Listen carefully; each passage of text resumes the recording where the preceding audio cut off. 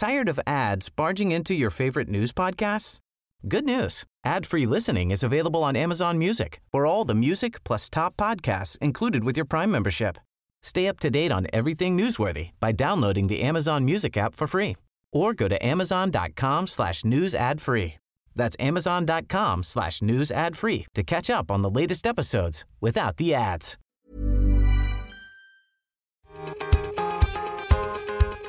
Hello, you're listening to The Future of Media Explained with me, Press Gazette Editor-in-Chief Dominic Ponsford, and this week we're going to be talking about AI in the newsroom.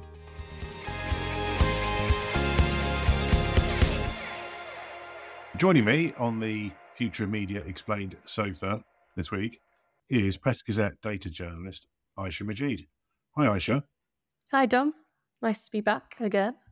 Nice to have you. So for the listeners, I made no excuse for returning to the thorny subject of generative AI. There's a lot going on, and we've talked a lot about it in theory. We've talked a lot about copyright and about the sort of threat to publishers of having their content stolen or used without recompense by ChatGPT and others. But this week, we're going to learn about some practical uses of the technology at a big European publisher. Is that right, Aisha? Yeah, this week I spoke to Treya Lankreet. She's from Mediahuis. Mediahuis. I always have fun with the pronunciation of that. And she's the... Bit of a hospital pass there. I'll let you get the pronunciation in. For fun, I'm just going to have a go. Mediahuis. But I think, having spoken to before, I think it's very acceptable for people in our sort of jurisdiction just to say Media House. That's what I went with when I spoke to her. Just that Media House, just keep it simple. I think that's a sort of style guide point for the podcast. Is we're going to go Media House and not try and get Flemish or sort of Belgium with it. And so I got diverted. But what are Media House up to? So we had a chat about how they use AI broadly across the company, across the business. Obviously, we chatted about how they're, like a lot of publishers, starting to use generative AI. So things like ChatGPT, of course, but how they've used sort of more, I guess, traditional AI as well across the newsroom and across the business for a few years. So helping a lot with not necessarily just journalism, but everything about sort of running a major publisher. So we got into some of that as well. Okay. Well, look, before we go to Media House, what do we know about AI in the newsroom so far? I'm thinking that there's been a couple of examples, but it's not really, when we're talking about generative AI, there's not much use of it in the wild, just for the good reason that it's a bit unpredictable and it will come up with hallucinations. It won't say what it knows. It says what it thinks it wants you to hear. So it's a bit unpredictable like that. But I know BuzzFeed used it to create quizzes. They did some travel guides on it, but that just looked like a bit of an experiment. I don't think they've done any more with that, and they looked fairly bland, what they did. In Future have been using like an AI chatbot on one of their sites called Tom's Guide. And actually, I'm thinking about it. I think quite a few sites have done that, used like a license or ChatGPT to create bots on their own sites. But again, I think that's fine, but I think it's also a bit like whatever. The bot doesn't tell you much more really than you would find out just by doing a search on the site. It's just, and you have to ask it a very precise question. So, yeah, I don't know. Anything else you can think of, Aisha, in terms of uses of it in the wild, generative AI? I think the way most newsrooms are probably using it now, and you will hear about this from Media House as well, is to generate summaries and bullet points, things like that. So to take what journalists have already done and then take away maybe some of those repetitive or not so interesting tasks. Okay. Well, look, always interested to see what up to at Media House, not least because I think they are one of the possible buyers of The Telegraph at the moment, aren't they? They're certainly like an acquisitive media company who will be taking a look at it. And they've grown a lot. Just before we talk to them, remind us who they are. What do they do? So Mediahuis, yeah, they're a big publisher of newspapers and magazines across Europe. You mentioned Belgium, the Netherlands. They also publish a few things in Ireland, the Belfast Telegraph, the Sunday Independent. So they're a multinational publishing company. They're big, aren't they? And they're growing, quite big on tech. Let's hear from them. How did you kick off the interview? So I started by asking Treya Lankreet, who is their Data and Insights Director, how they use AI across the business.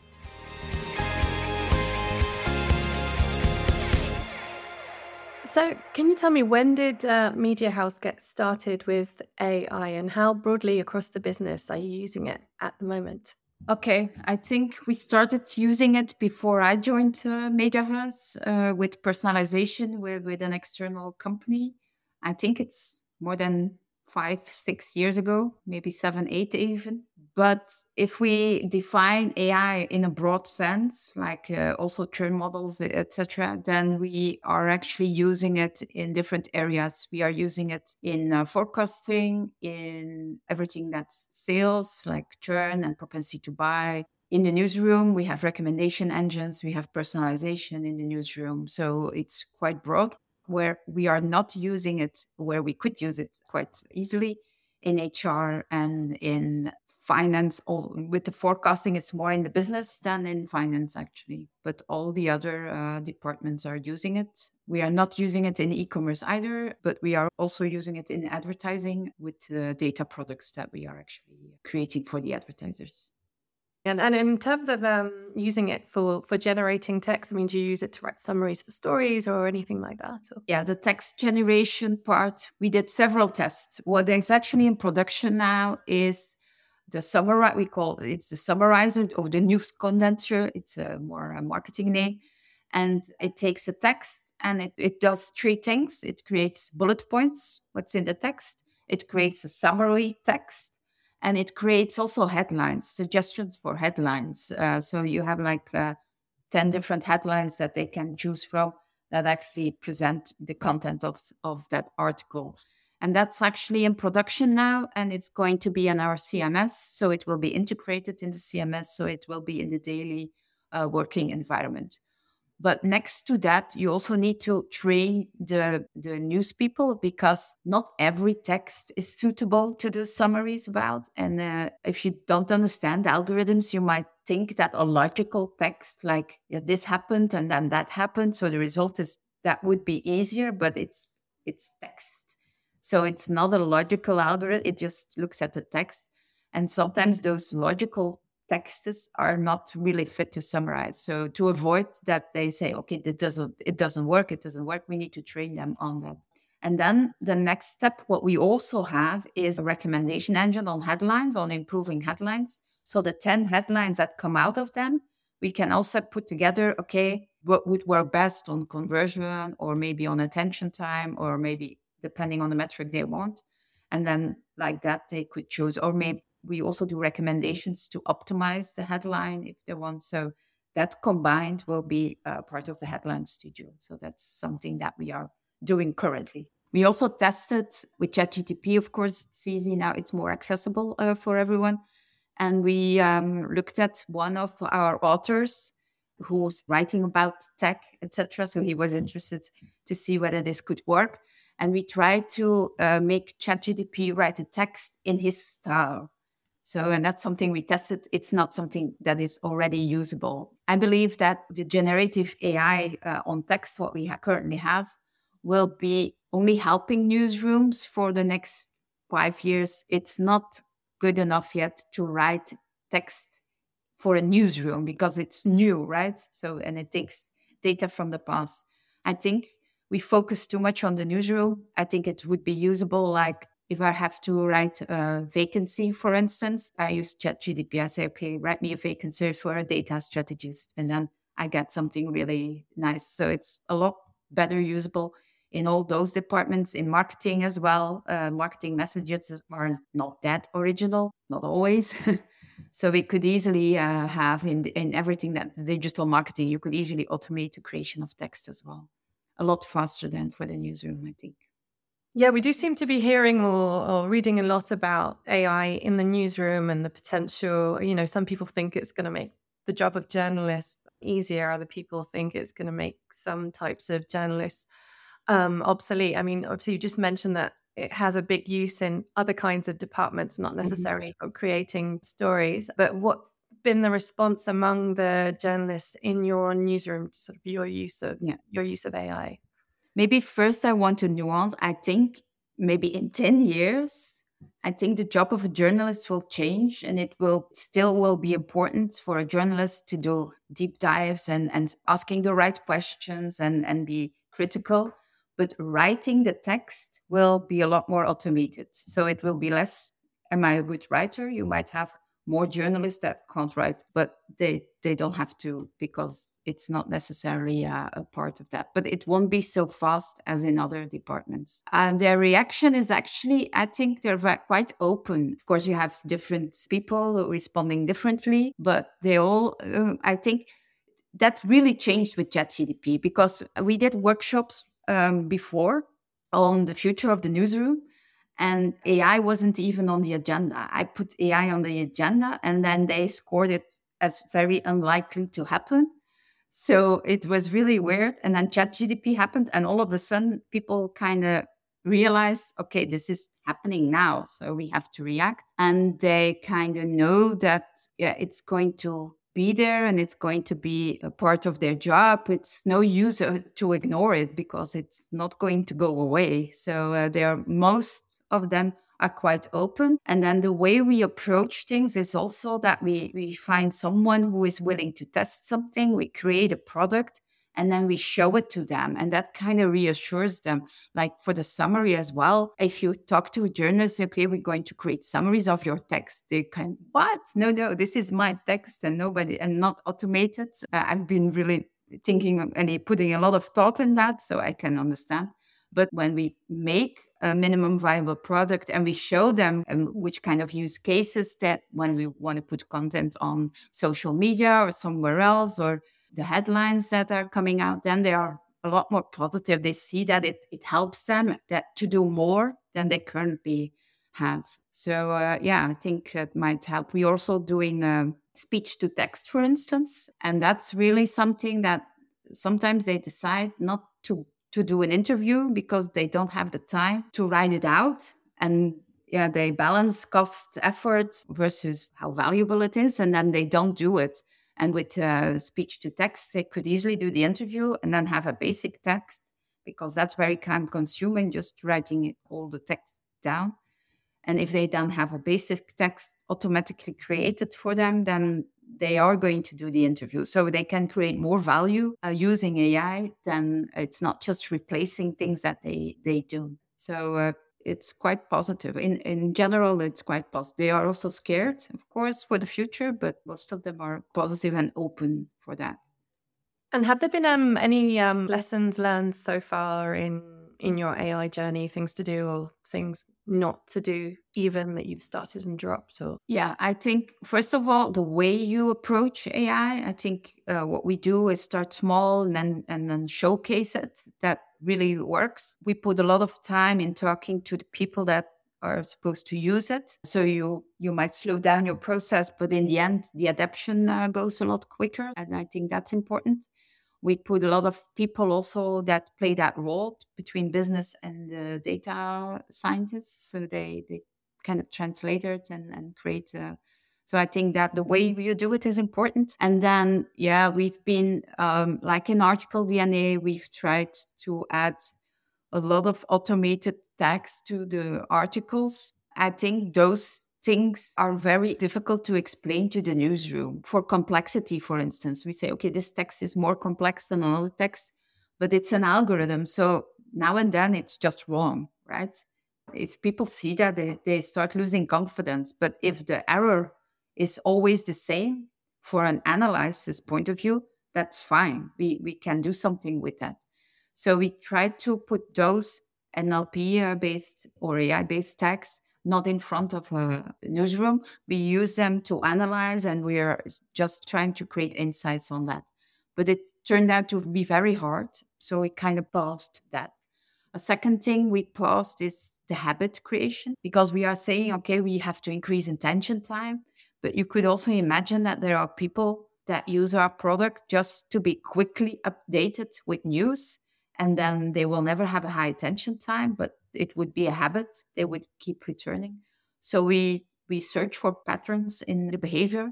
That was very hard. It's very time consuming. I'm still convinced that it can add value and that we can do something with it. But it was very time consuming. You can kind of test those kind of things and never find something. And because we had other priorities, we kind of stopped that as well. So I'm not advising that maybe we shouldn't do that, but you should give the data scientists also a framework, because they can really get lost in all the analysis and then continue doing analysis without any return. So that's, I think, the biggest parts that we've learned. And in terms of the risks, I guess thinking more sort of like the ethical side of AI and the risks there, obviously there's a lot of talk about like AI, misinformation, disinformation, so on. But in terms of the risks within your newsroom, I mean, do you have a way of sort of mitigating those? Are you thinking about those already? Yes. In general, what we're doing is we are monitoring our algorithms, and we are kind of testing automatically whether there are systems for that. So that's what we're doing on the technical side. And then on more the human side, let's say, or the ethical side, which is technically not a problem, but it maybe ethical if we start using text from somebody else, etc. That's not. So we created an ethical framework for within the newsroom to use. So we have different points there, and human intervention is actually one of those points. And I think it's a document that will evolve, but it's very good that we have it. It's a basis for all the newsrooms, and they still have a lot of freedom to handle. It's more a direction than actually saying you can't do this, but more like a general opinion on how we should work with AI.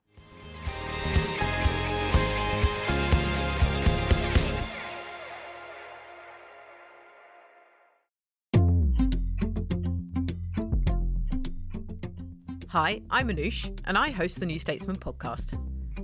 Twice a week, we get under the skin of Westminster to help understand what's going on and what's going to happen next.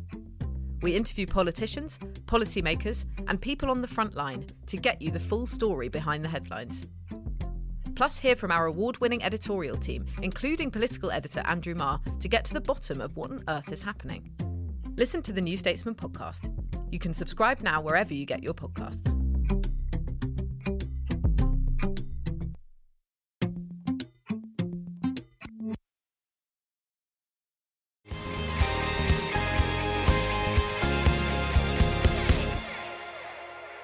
Are there any sort of areas that you know that you definitely won't be using AI for, or is everything on the table for now? Well, I think there will be, like for HR, for instance, before ChatGPT, a lot of articles around AI went to career planning or how to make sure that you have the right resources in the right place. A lot about HR stuff. We probably will use some AI, but it's also very sensitive there. You talk about people, it's privacy sensitive, plus each country has different rules. So we probably won't use it in the extreme. There are a lot of use cases in HR, but that's an area where we would be very careful. And then secondly, also some things are just, if it's a lot of data, it's too expensive to do AI for. Everything that's simple and can be an if-then algorithm, we wouldn't use AI. Like there's a lot of discussion about the layout of a paper, of a print product, that we say, okay, let's automate this and use AI. Well, if we want to automate this, I don't think we should use AI. It would be too expensive to use AI for that. And there will be errors in it. Also, if you use AI, it will to optimize the white spaces, and weird things will happen. So just do this manually. So that's the areas I currently think of. But on the other hand, it's not don't use AI, but more like the way you use it, or how far-fetched it, how automated are you going to use it or not. And I think in a lot of areas, it will not automate everything. It will be like more recommendation or suggestion, etc. So a question of degree, I suppose. And in Yes. terms of what's next for Mediahuis AI-wise, I mean, what's the next priority in the newsroom or across the business for using AI? Yeah, well, we have different projects running now. So we wanted to accelerate now with ChatGPT. All of a sudden, it becomes really important, and we are accelerating on that. And we really want to, we are already testing. So the headline optimizer, we are continuing to do, and the summarizer, we are continuing to do.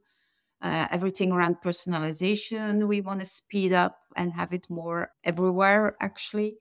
And then I'm trying to talk to B2C people to have more in the marketing and in sales area. Also for HR, we have a knowledge sharing platform and a learning platform. I think AI could really work there better than what we have today. But what is on the planning is more in the newsroom. So the text to speech for the interviews, also to have a more intelligent search on our archive. That's also already in a project.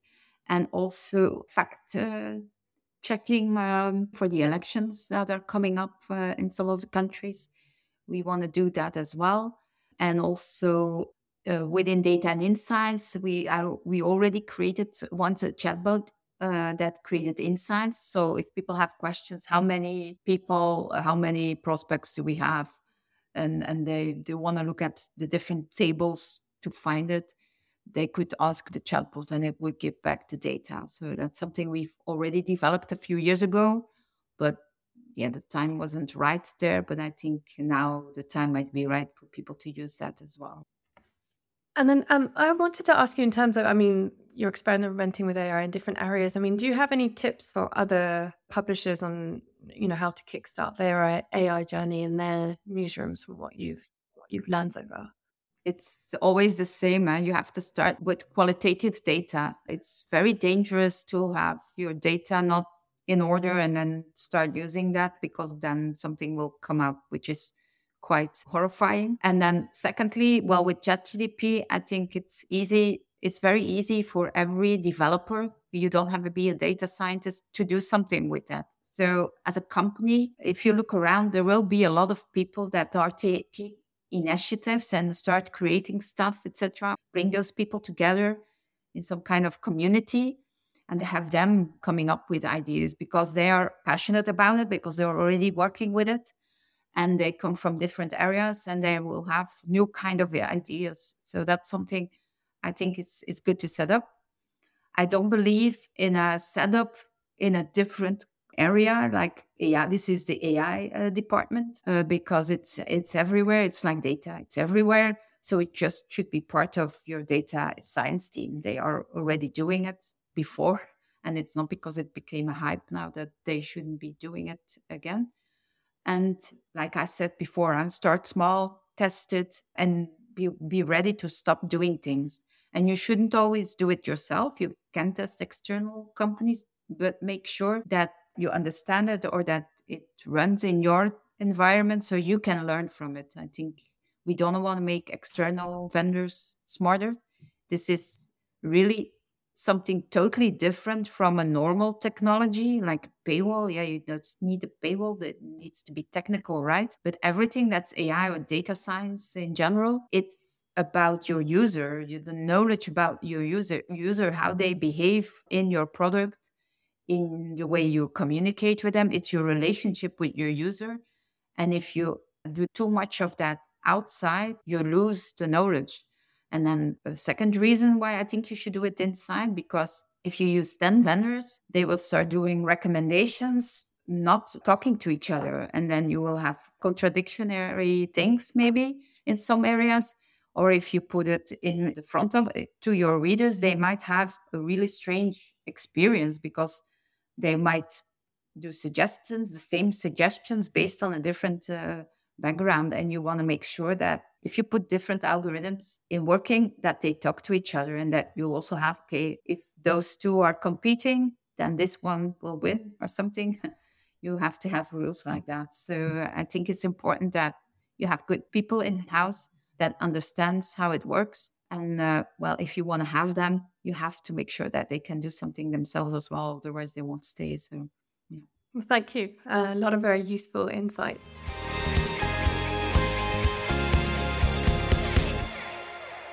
Thanks for that, Aisha. Great to hear from Treya Lancry there at Mediahuis. Great that we're just pronouncing Mediahuis now as well, not trying to overthink it. What do you think then about, in terms of what we know so far and just listening to that interview, in terms of sort of generative AI in the newsroom? Is it going to be the next metaverse, stroke NFTs, stroke whatever the last big thing was? Or do you think it's going to be lasting, meaningful, and be a good thing or a bad thing for journalism?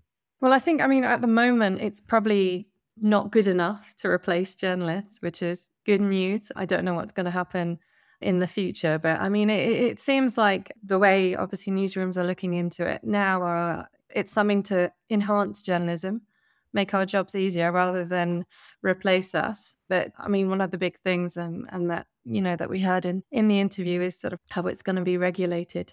I guess it's up to newsrooms to put policies in place, how much they want to use it, whether they want to use it at all. So, Mediahuis have their ethical framework that I don't think everyone has one yet. So, really crystal ball, really. I don't know how it's going to go, but I think at least for the next few years, we're safe.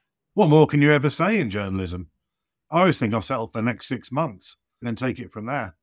But it's good to hear that they're talking about regulation, isn't it? And I guess the real challenge will be getting the publishers to all get together and agree on some sort of form of regulation that's going to be mutually beneficial. So the AI companies are kind of controlled in some way. And then I guess the publishers themselves and journalists self-regulating. I bet there are people already using it to take some dangerous shortcuts. And I guess in the absence of regulation, that's just going to happen, isn't it?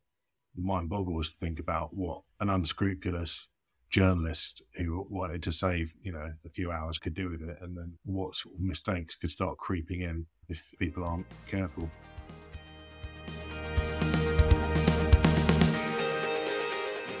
You've been listening to The Future of Media Explained with me, Press Gazette Editor-in-Chief Dominic Consford, our data reporter, Aisha Majid, and expertly produced for the last time by Adrian Bradley. So thanks for all your work on the podcast, Adrian. If you'd like The Future of Media Explained, please subscribe wherever you get your podcasts. And don't forget to check out pressgazette.co.uk, where we've got a whole section on artificial intelligence. Thanks for listening.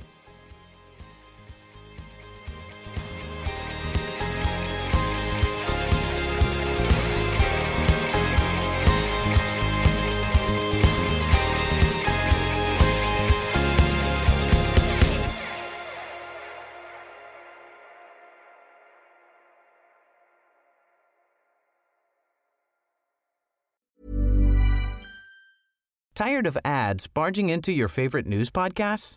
Good news. Ad-free listening is available on Amazon Music for all the music plus top podcasts included with your Prime membership.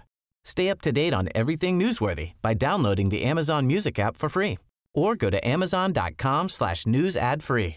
That's amazon.com/news ad free to catch up on the latest episodes without the ads.